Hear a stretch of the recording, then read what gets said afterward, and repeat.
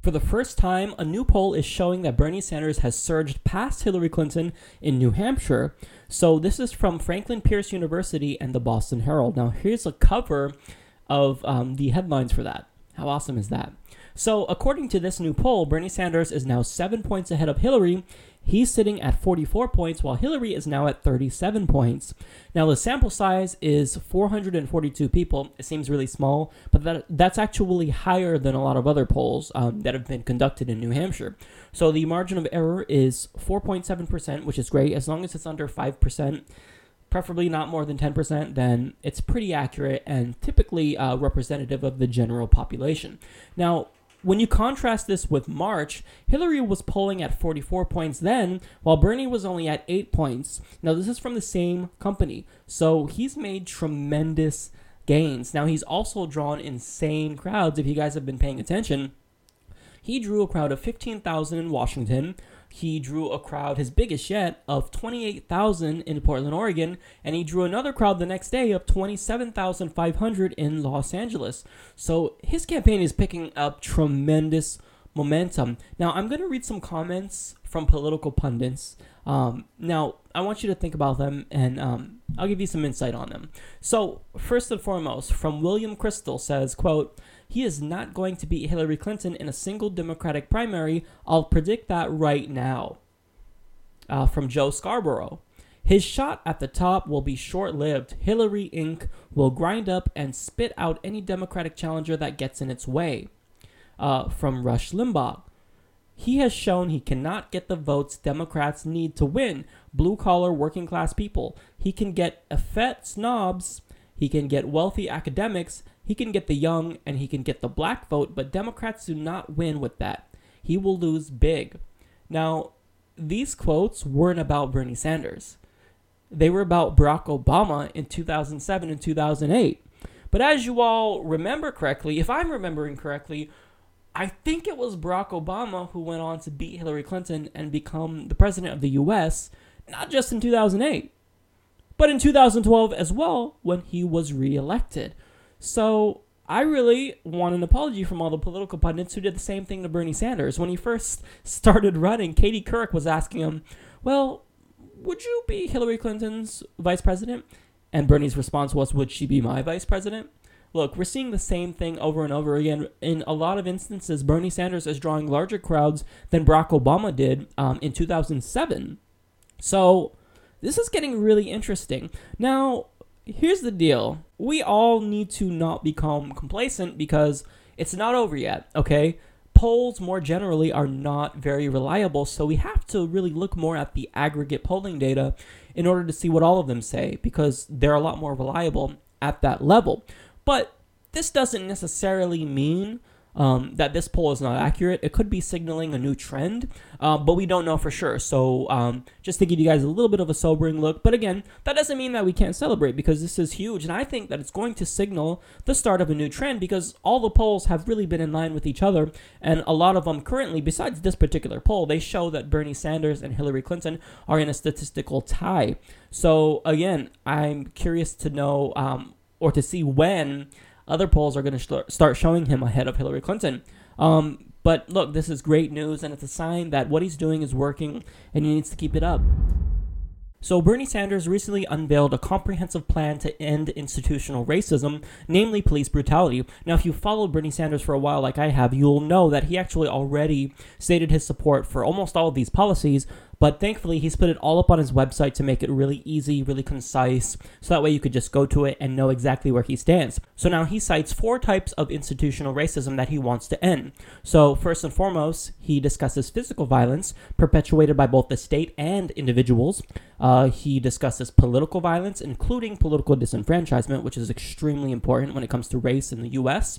He also cites legal violence and economic violence. So I'll go over each of those 4 points. But first and foremost, I'm going to address the physical violence issue and his plan to stop that, particularly against African Americans, but also Native Americans, who are also targets of police brutality and state-sanctioned violence. Now, first and foremost, he says he wants to demilitarize police forces. He wants to increase civilian oversight of police departments and invest in community policing. He says we need police forces that reflect the diversity of our communities. He wants to establish a federal training program for police officers. He wants to federally fund and require body cameras for all police officers. The Justice Department, he says, must investigate and prosecute police officers who break the law and hold them accountable. He also wants to require police departments and the state to provide public reports of all shootings and deaths that take place while in police custody. Now, this is important because if you guys all know, there are 5 African-American women in just the month of July alone that died in police custody. So he's trying to tackle that as well. He also wants to implement new rules on the allowable use of force. Police officers need to be trained to de-escalate confrontations. Now, I've been saying this all along, so I'm glad that he touched on that as well. He wants to cut funding for states and localities where excessive use of force is a problem. So we're looking at you, Ferguson. He wants to expand federal funding to crack down on the illegal activities of hate groups. Now, as you all know, the KKK, other types of white supremacist hate groups, they've become very vocal lately. And with the whole Charleston incident with the Dylan Roof shooter, we know that it's not just the state that targets African Americans. So he's really going at it from all angles, both the individual and state perspective, to stop and ameliorate violence against African Americans. So now when it comes to his second point, which is political violence, this is his plan. So he wants to re-enfranchise more than 2 million African Americans who have had their voting right taken away by a felony conviction. Now he says Congress must restore the Voting Rights Act's pre-clearance provision, which extended protections to minority voters in states where they were clearly needed. Now, as you know, in 2013, the Supreme Court stripped the Voting Rights Act of this provision and basically made it not too useful anymore. So he wants to restore that, and this is great. I'm glad he's touching on it. Now he says we must expand the act's scope so that every American, regardless of skin color or national origin, is available to vote freely. Now he says that we need to make Election Day a federal holiday to increase voters' ability to participate. This is another fantastic point. We must make early voting an option for voters who work or study and need the flexibility to vote on evenings or weekends. He says we must make no-fault absentee ballots an option for all Americans. He says every American over 18 must be registered to vote automatically so that students and working people can make their voices heard at the ballot box. He also says we must put an end to discriminatory laws and the purging of minority community names from voting rolls. A lot of people don't even know this is happening, but it's a very large problem. He says we need to make sure that there are sufficient polling places and poll workers to prevent long lines from forming at the polls anywhere. So again, really great points. So now when it comes to his third point, he wants to end legal racism and violence. So to do that, he wants to ban for-profit prisons. So that way these institutions don't have an incentive to lock people up and keep them there. So now he wants to turn back the war on drugs and eliminate mandatory minimums. Now this is huge. He wants to invest in drug courts and medical and mental health interventions for people with substance abuse problems so that they do not end up in prison, they end up in treatment. Now, this is a sane policy. If you're against this, then I don't know what to say. So now he says that we need to boost investments for programs that help people who have gone to jail rebuild their lives with education and job training. So now the fourth type of racism is economic racism and violence. Now, Bernie wants to make all public universities tuition free. He wants to invest $5.5 billion in a federally funded youth employment program. He wants to establish pay equity for women. Now, a lot of people will kind of they'll pressure Bernie for kind of perpetuating the wage gap myth.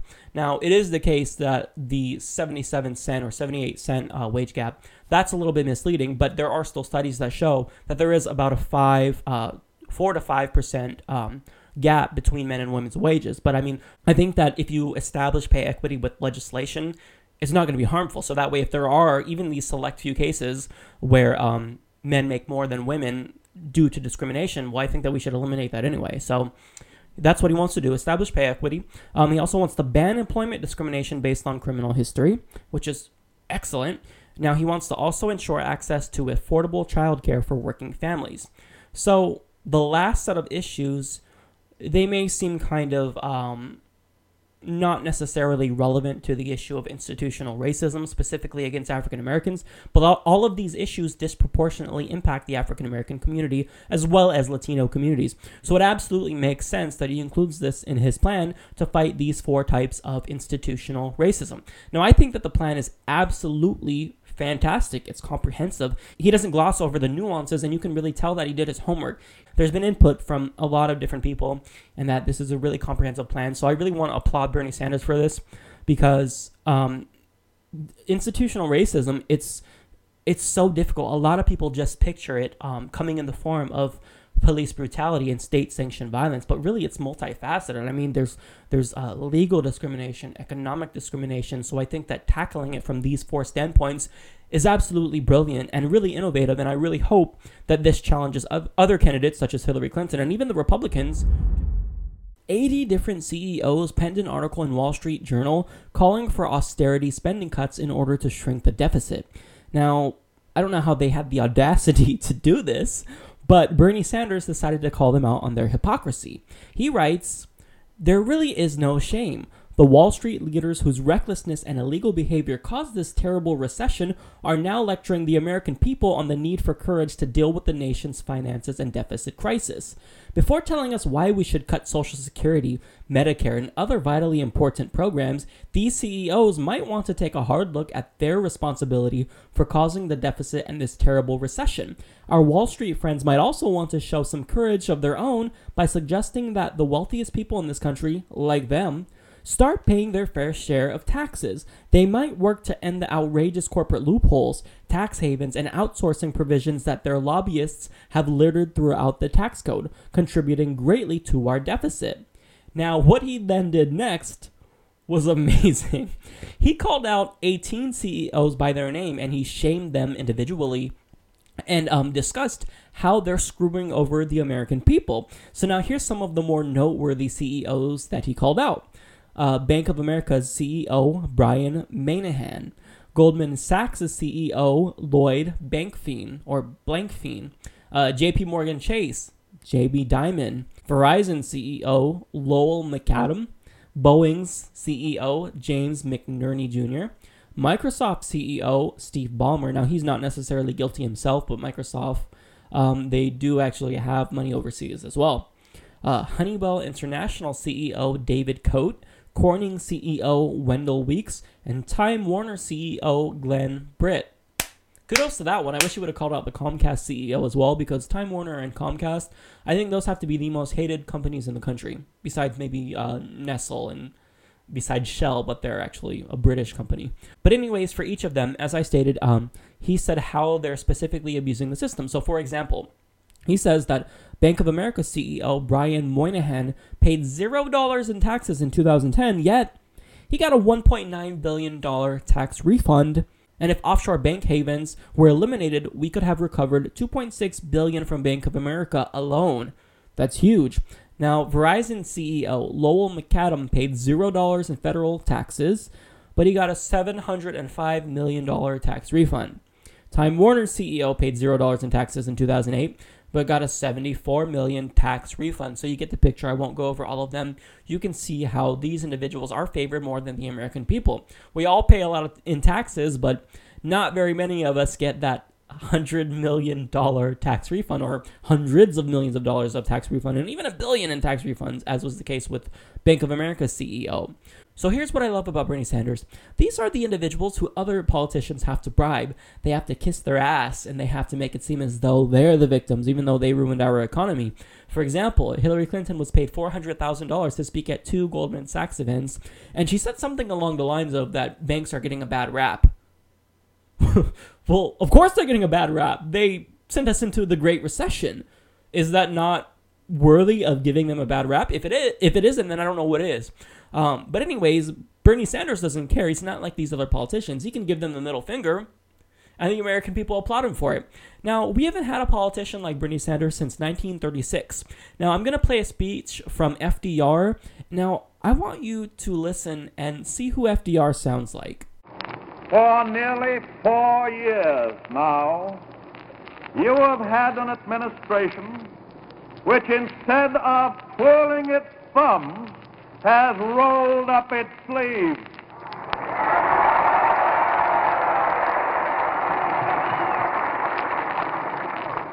And I can assure you that we will keep our sleeves rolled up.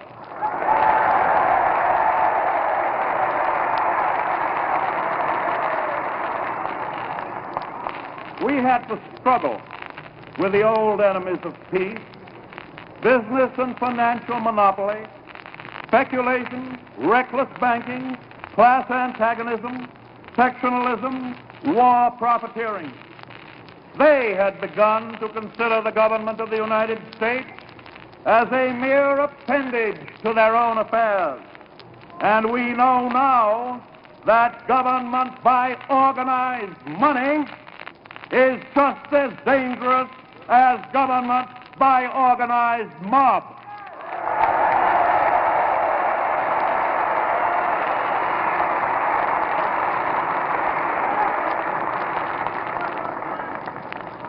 Never before in all our history have these forces been so united against one candidate as they stand today. They are unanimous in their hate for me, and I welcome their hatred. He said, I welcome their hatred. Look, it's official. Bernie Sanders is FDR 2.0. And I say 2.0 because he's new and improved and he's better than FDR. So this is really astounding. What we're seeing is something that's so unique, so unorthodox in our political system that you can't help but get excited about it. At the Christian Science Monitor press breakfast, Bernie Sanders elaborated a little bit more on his spiritual beliefs. So he says he's proud to be Jewish, but he explains that he's not particularly religious. Quote, he says, I'm not particularly religious. So that's all we know. It doesn't mean that he necessarily doesn't believe in God. That's probably not the case, but at a minimum, we at least know that he's 100% secular. And that's fantastic. That's a good thing because we want a president who is not going to base his policy off of his religion. George Bush is the prime example that really shows us that you don't want a candidate who's going to base his or her beliefs off of the Bible or off of religion. He said that it was God that influenced him to invade Iraq. We can't have that. We can't have that for obvious reasons. So I'm glad that Bernie Sanders is coming out and saying that he's not particularly religious. And this is good because atheists and the secular community, they're the most underrepresented community in the United States. Does anyone know, any of my viewers, do you know how much congressmen and women represent atheists or who are actually just an atheist? I'll give you the number. It's 0. None. Not a single one. But here's the caveat to this. If Bernie Sanders is in fact a non-believer, well, it may be smart for him not to directly say that because 40% of the country contends that they would not vote for an atheist president according to Gallup. Now, here's that actual poll. So atheists, up until recently, were considered the most unelectable group in the country for a very long time. However, socialists have now overtaken atheists, and they're now the most unelectable group, as 50% of the country contends that they would not vote for a socialist candidate. However, a different poll shows that 47% of Americans would vote for a socialist. So, one problem is that Bernie Sanders is often attributed the label of a socialist when technically he's more of a social democrat. Now, the problem with the word socialist in general is that it's very vague because it's more of a spectrum. I mean, we already have socialism in this country. One program that's a fantastic example of that is Medicare. So now, look, the good news is that with respect to Bernie Sanders, he does identify as Jewish, which is good because only 7% of the country say that they will not vote for a Jewish president. So what's the takeaway here? What am I getting at? Look, this is just another example wherein Bernie Sanders is being 100% honest. We already know that a majority of the country, I think 70%, is Christian. But he's not trying to pander to them. He's trying to win based off the substance of his policies. You see, if you don't have any substantive policies that you're trying to propose, then you've got to pander. You've got to say, look, I'm a Christian. I love Jesus. This is why you should vote for me. But Bernie Sanders doesn't have to do that because what he's doing is something that's principled. He's saying, look, this is why you should vote for me because I want to get money out of politics. I want free universal health care. I think that institutional racism should be stopped. A lot of people in the country, they don't vote based on that. Unfortunately, that's just the sad reality. So now, this indicates that Bernie Sanders is a member of the secular community. So this is a win that the AAAD community, which is the atheist, anti-theist, a-religious, and agnostic and deist community, this is a win for them because they have a candidate that's actually, at a minimum, not going to try to destroy their rights and erode their rights. Because as we've seen, a lot of these candidates, even Barack Obama, one of the first things that he did was he said that he already authorized the National Prayer Day, which is a brazen violation of the First Amendment. But I mean, nonetheless, he's doing this so that way he can pander to voters and pander to people who may potentially be on the fence about him, but he wants to bring them in. So I like that Bernie Sanders is doing this. It just shows that he's brutally honest, and he's not going to lie about his position on anything. At most, he won't give us really a straight answer when it comes to marijuana, for example, but he's indicated that he's in favor of at least decriminalizing marijuana, but he hasn't like explicitly and unequivocally stated that, look, I want marijuana to be legalized. But I don't think this is because he's trying to pull a Hillary Clinton and dodge the question. I think it's because he's genuinely mulling it over in his mind. And this is the candidate that you want to do that. You want them to think through these issues. You want them to think about the nuances. You want them to balance the pros and cons. Now, if Bernie Sanders' other policies are any indication, he's going to come out on the right side with respect to marijuana. So, again, Bernie Sanders is showing why he's such a fantastic principled candidate. Simone Sanders, chair of the National Coalition on Juvenile Justice, has just joined Bernie Sanders' campaign as his press secretary. So now here's a clip of her introducing Bernie at the Portland rally. My name is Simone Sanders. And I have the privilege of serving as the chair of the Coalition for Juvenile Justice's National Youth Committee. And I am also joining the campaign this week as the National Press Secretary.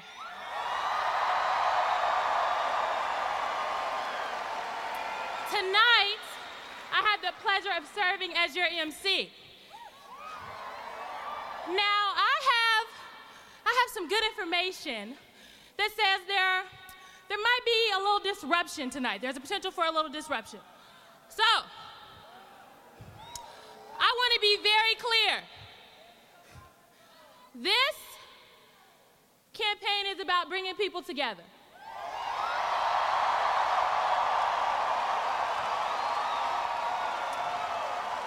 So if there happens, we hope there's not a disruption, but if there happens to be a disruption tonight, I want everyone in this stadium to respond with a chant. Can y'all do that for me? Can you do that for me? Okay, let me tell you what the chant is. We got to be on one accord. I want you to respond with the chant, "We stand together." Let's practice. All right, so in the event that there is a disruption, that is our response. I love how you can tell that Bernie Sanders is so short that she has to like hunch over just to get on his level. I think that's funny. But anyways, the first thing that you notice is the energy that she brings, obviously. She described herself as an MC, and I think that that's important because anyone who doesn't want to listen to Bernie Sanders because he's just an old white man, well, you'll see that he has this young individual who has a lot of spunk and a lot of energy, so you will want to listen to her. So a couple of facts about her. She was an activist back in her teen years when she worked with Girls Inc. to instill self-confidence in young women, which that's a very commendable cause. She also previously worked for Ralph Nader, and she has also been in contact with Bernie Sanders for about 3 weeks before she was hired. So I think that this is going to be great for Bernie Sanders' campaign. I think she's a tremendous asset. I mean, she has the energy. She's young. She has spunk. And I think that she can really add a lot of energy to his campaign. And I really love her. You saw that she's a fantastic introducer of the campaign. She was able to really get the audience hyped up. But I mean, they were already probably energized because they were going to get to see Bernie Sanders speak. But again, I just love, I love that he chose her. I'm glad that he snatched her up before any other candidate was able to. I think this is a great thing for his campaign. On August 11th, Roseanne DeMoro, the executive director of the National Nurses United Union, which is the largest for American nurses in America, announced that the union is going to be officially endorsing Bernie Sanders' campaign. Now, if you don't know about this union, they have 185,000 members. So they've got a lot of clout, and this is a really huge endorsement for Bernie Sanders. Now, the reason why they say they endorsed Bernie Sanders over Hillary Clinton was primarily her unwillingness to commit to a position on the Keystone XL pipeline and the Trans-Pacific Partnership. Now, as you all know, if you've been following Bernie Sanders or if you've been watching the Humanist Report, I've covered the fact that he's unequivocally condemned both of them, while Hillary Clinton, she just can't even give a straight answer on it. She just can't answer questions. We've learned that about her. Now, interestingly enough, they actually also backed Barack Obama in 2008, and much like Bernie Sanders, Obama was not the pick from the establishment. They didn't want him to win. They were pretty much all behind Hillary Clinton. So this is a great thing, but I mean, it really comes as no surprise. If you look at the donor list, which I'll put up a graphic for it right now.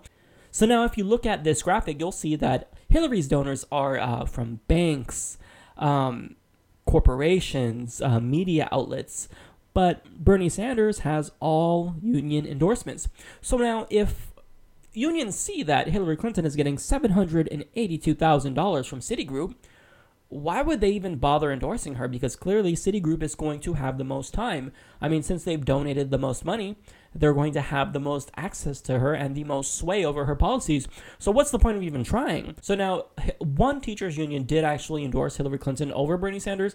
I can't think of the name of the union, but I mean, there was another union that had actually endorsed Bernie Sanders as well. So this is fantastic. This is huge for his campaign, and I think it's going to continue and continue again. We're going to see a lot more unions jump in on the Bernie Sanders ship, because who's excited about Hillary Clinton?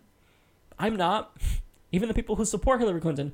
Are you really excited about her campaign? Is she doing anything do you think, in your opinion, to galvanize the public and get them excited? I mean, see, she recently revealed a plan to help student debt, but Bernie Sanders already did that months ago.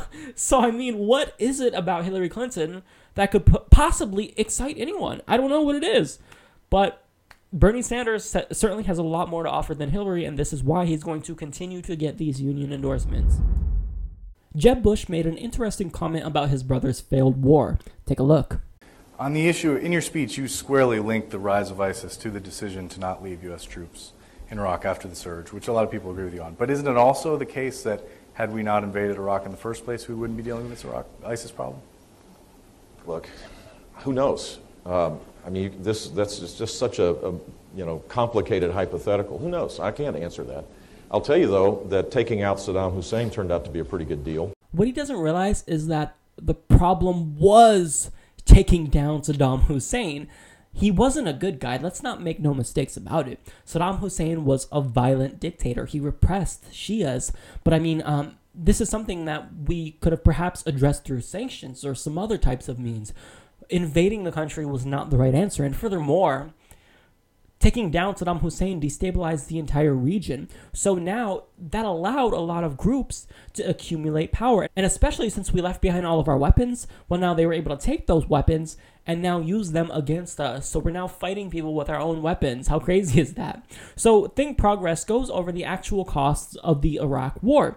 Now, they say 4,424 American troops died. Now, this excludes the ones who returned home with PTSD and took their own lives. So that's a significant cost.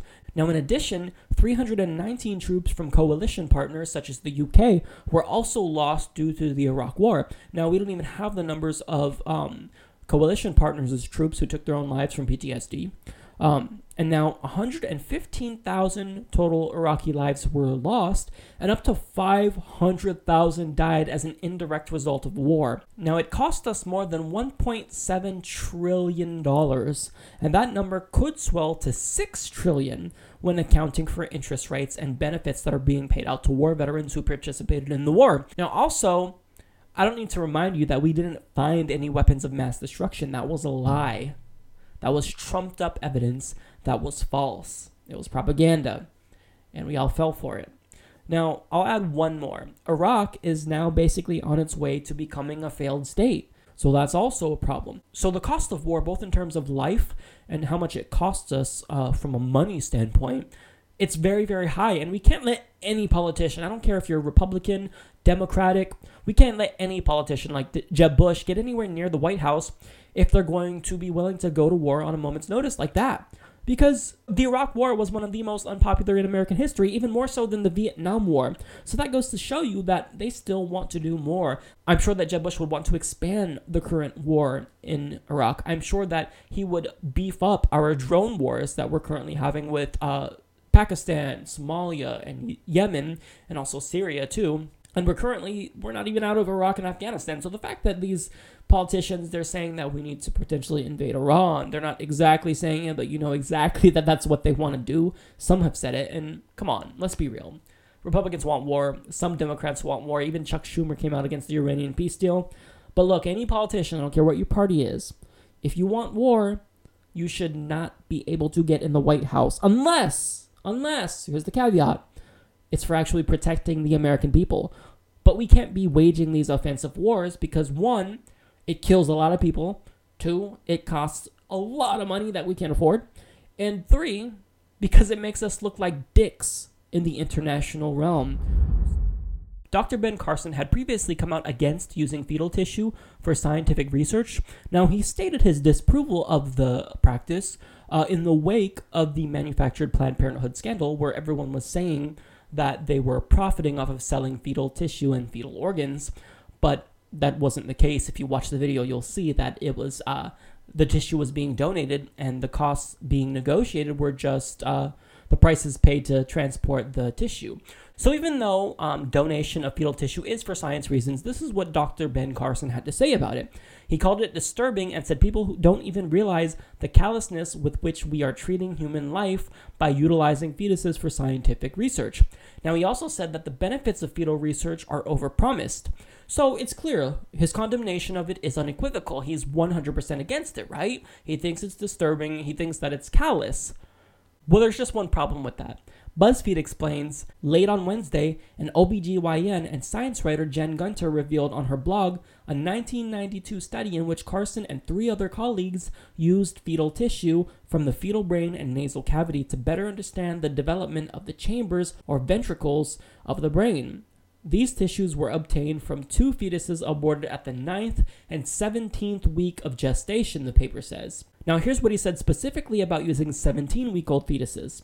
At 17 weeks, you've got a nice little nose and little fingers and hands, and the heart's beating. It can respond to environmental stimulus. How can you believe that that's just an irrelevant mass of cells? That's what they want you to believe, when in fact, it's a human being. So we see the blatant contradiction right here. Now, he responded to the releasing of this study with this statement. There is absolutely no contradiction between the research I worked on in 1992 and my pro-life views. The issue of fetal tissue has everything to do with how the tissue is acquired. My primary responsibility is that research was operating on people to obtain diseased tissue for comparison to bank tissue samples.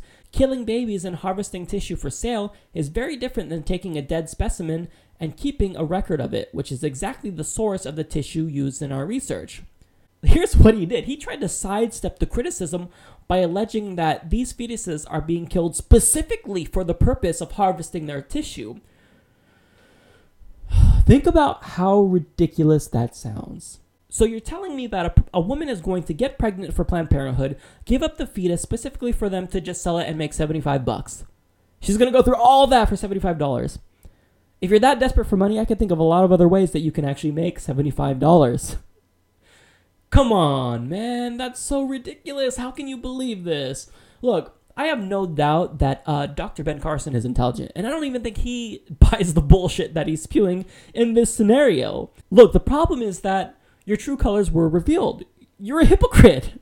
That's all it is. It's simple. But instead of coming out and saying, look, I've changed my mind, I've evolved on the matter, I no longer view fetal tissue research the way that I viewed it back in 1992, instead of just doing that, which would be logical, he had to come up with this whole conspiracy that women are just, hey, Planned Parenthood, how about I'll get pregnant, you can abort the fetus for me, and then when you get that $75, give me $20 and we're good.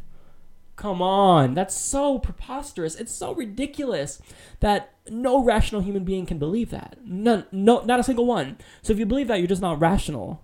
You're not using logic. And so I don't get how anyone could be against donating fetal tissue for scientific research anyway. I mean, instead of just taking the tissue and throwing it in the garbage, why not use it to benefit science and advance the greater good? It just blows my mind. I mean, Ben Carson went full-on Rick Santorum, Donald Trump, Ted Nugent crazy here, because that's not something that a rational person who's a world-renowned neuroscientist would say. It's just not. This is so unorthodox. So, Ben, when it comes to your field of neuroscience, you're fantastic. We can't fault you for that. But when it comes to being a politician and politics in general, you've got to brush up on your skills, because you are proving that you are a terrible candidate. Okay, so everyone knows that Scott Walker is corrupt, right? Well, new evidence has been released that he's just an outright criminal. So, Think Progress explains, Wisconsin governor and Republican presidential candidate Scott Walker will sign a bill Wednesday finalizing his controversial plan to spend $250 million in state, county, and city funds, plus tens of millions more in interest and future tax breaks, on a new basketball arena for the Milwaukee Bucks. So, what's the problem, right? I mean, besides the fact that we're allocating tax dollars to fund sports stadiums, and that's kind of stupid, the problem gets a little bit more worse. So they continue. On the very day that Walker began pushing for taxpayers to foot much of the bill for the new arena, one of the team's owners donated $150,000 to his super PAC. The investor, John Hams, has donated directly to Walker's past campaigns as well, to the tune of tens of thousands of dollars. And this year, Walker hired him on his national finance co-chairman. So this is one of the most explicit examples of corruption ever. Scott Walker is directly engaging in pay-to-play politics. But where's Fox News and the outrage from conservatives on this? I don't hear it. Because they've been talking about the Hillary Clinton Foundation and how with all of their donations, they've potentially been engaging in pay-to-play politics, which I don't think they're wrong on that. But the problem is that you're being hypocritical and you're not calling it out when it happens on your side. But you have to be consistent. Look, I don't like pay-to-play politics. I don't like corruption. I don't like bribery.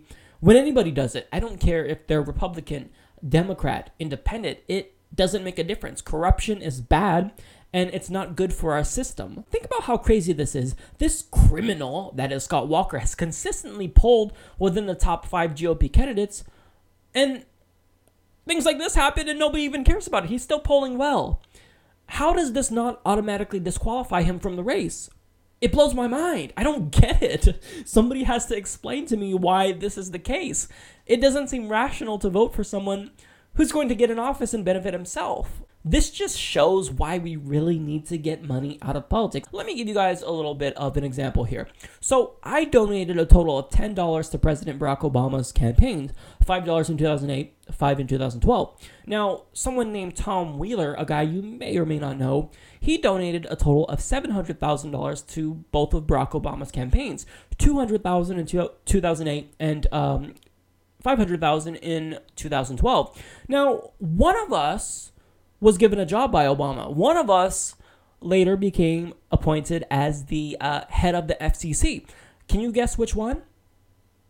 I'll give you a hint. It wasn't the dude who hosts the Humanist Report whose name rhymes with Schmike Wiggeredo. It's not that guy. As you guessed, it was the guy who gave $700,000 because my $10 didn't go very far. The bottom line is that there should be condemnation on both sides of the aisle. Both Democrats and Republicans should be condemning Scott Walker for this because this is a brazen example of corruption. It's a brazen example of him engaging in pay-to-play politics. And I don't see how he can still run and not have the other candidates challenge him. But do you want to know why they're not challenging him?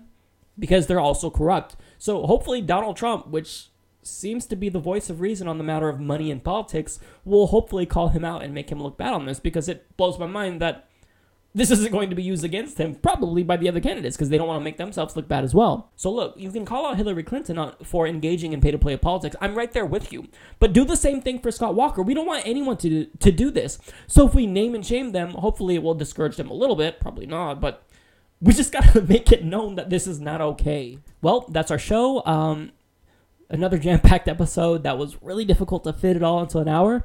But again, I just want to thank all of my viewers. And as usual, I want to welcome all of my newest viewers to the channel because our subscriber count has been going up so high lately that it's really blowing my mind right now. Because We started this in June. I think it was June 18th was our first podcast. And if you would have told me that we would have grown this fast, then I would have thought you were crazy. So look, welcome to the channel. Thanks for tuning in. I will see you guys next week.